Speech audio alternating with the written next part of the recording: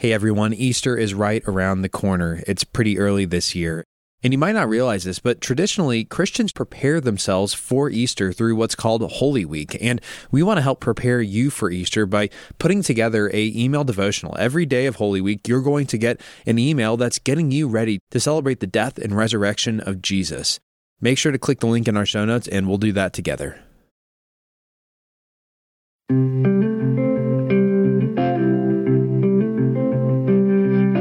Welcome to 10-Minute Bible Talks, where we connect the Bible to your life in the time it takes to get to work.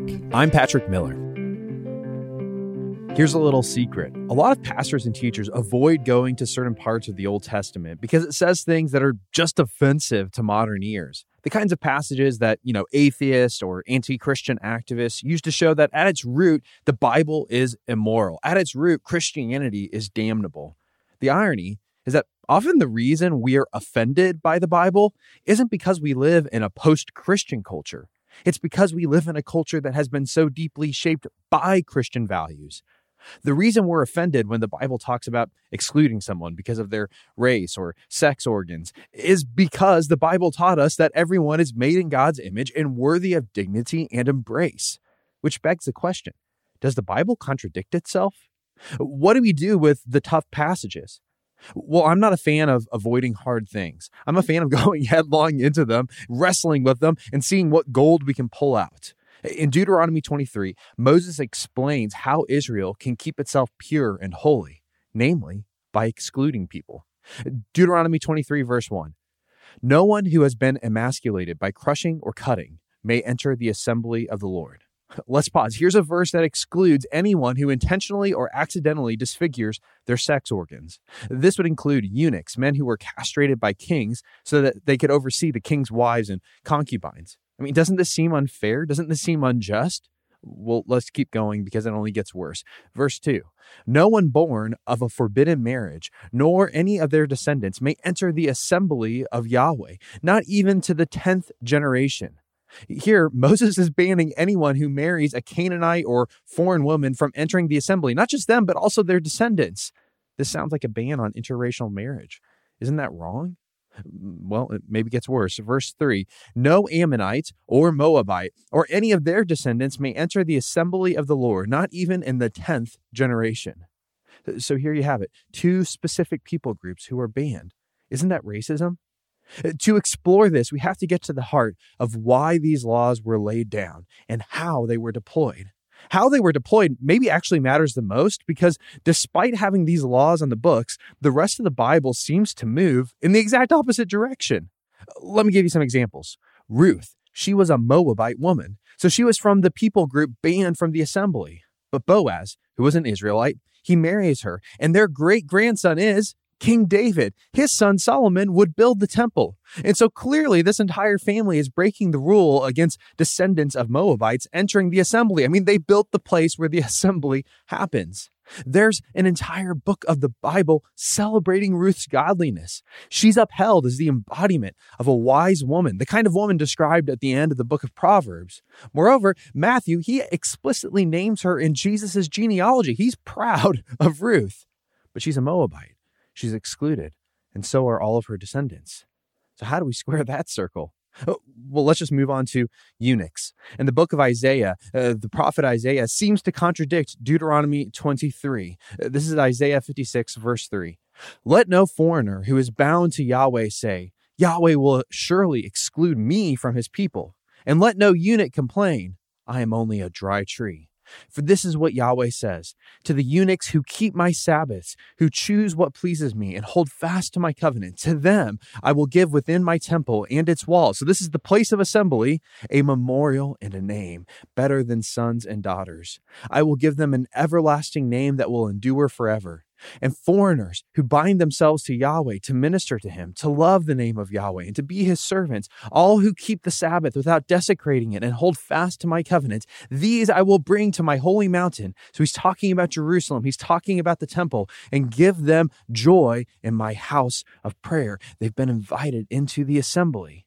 Their burnt offerings and sacrifices will be accepted on my altar, for my house will be called a house of prayer for all nations.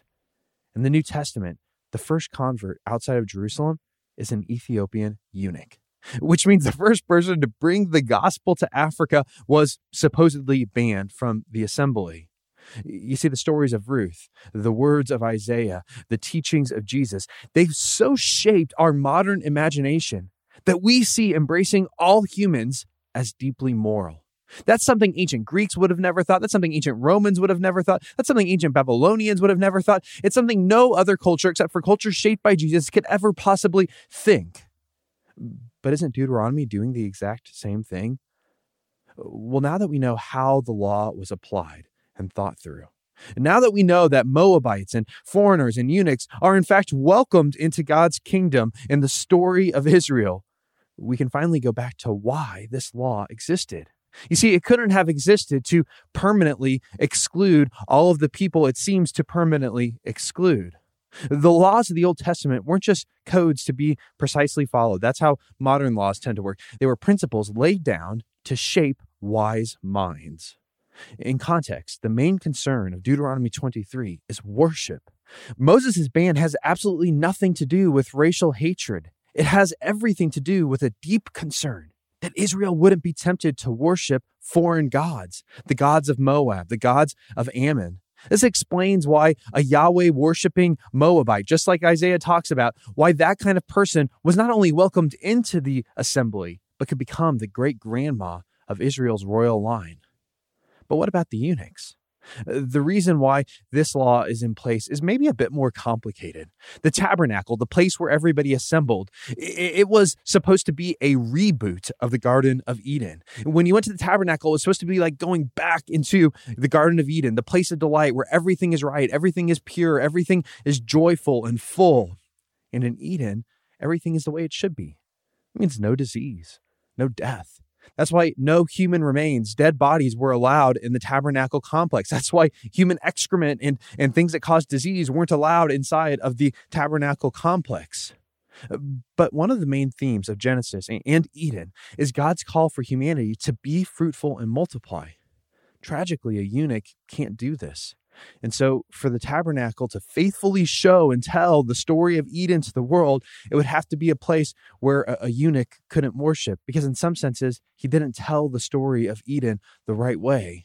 And yet Isaiah shows that the tabernacle was only a picture. It was a temporary thing. It wasn't the end of the story. And that, in fact, in the end, God would not only embrace eunuchs, but he would give them names that last forever. And this shows that God embraces all people who don't belong in Eden. In other words, people like you and me. You see, sinners don't belong in Eden. We desecrate Eden with our presence, and yet, just like God welcomed in the eunuch, he welcomes us in as well. So what can we take away from Deuteronomy 23? First, that the Bible is a unified story that points to Jesus. When someone pulls a passage out of its context and reads that story outside of the bigger story of the Bible, you should get skeptical. They might make what sounds like a great point against Christianity or the Bible, but they decontextualized it. What they're saying isn't true. It doesn't actually make sense. But the second thing we should take away is this. This story reminds us that just like Israel, we are supposed to reboot Eden. In other words, we should value our own holiness, and we should fight for holiness in our churches. One way we do this is by obeying Jesus' commands to embrace and welcome everyone. Jesus only calls the church to exclude those who have entered the church. They've committed their lives to Jesus already, but continue to sin brazenly without any repentance. They say, I don't want to change at all. That's what we call church discipline. And Jesus explains that in Matthew 18. But that's a minor theme. The major theme is this: we are called to embrace everyone, no matter what was in their past. I think of trans friends who've had surgeries they can't undo. That doesn't mean that they can't be welcomed into our churches. In fact, it means quite the opposite. They must be welcomed. And I think of Isaiah's words to them, that their children will be many as they make disciples, that they will have a name which endures forever. We all make decisions we can't undo, but that doesn't mean that God has excluded us. In Jesus and through his death, he has made a way for us to re-enter Eden. And now our calling is to rebuild Eden and to seek holiness together. Before you forget, sign up for the 10-Minute Bible Talks newsletter. Hit the link in the show notes and you'll get an email every Wednesday that's going to help you beat that midweek slump and go deeper in your walk with Jesus. Thanks for listening.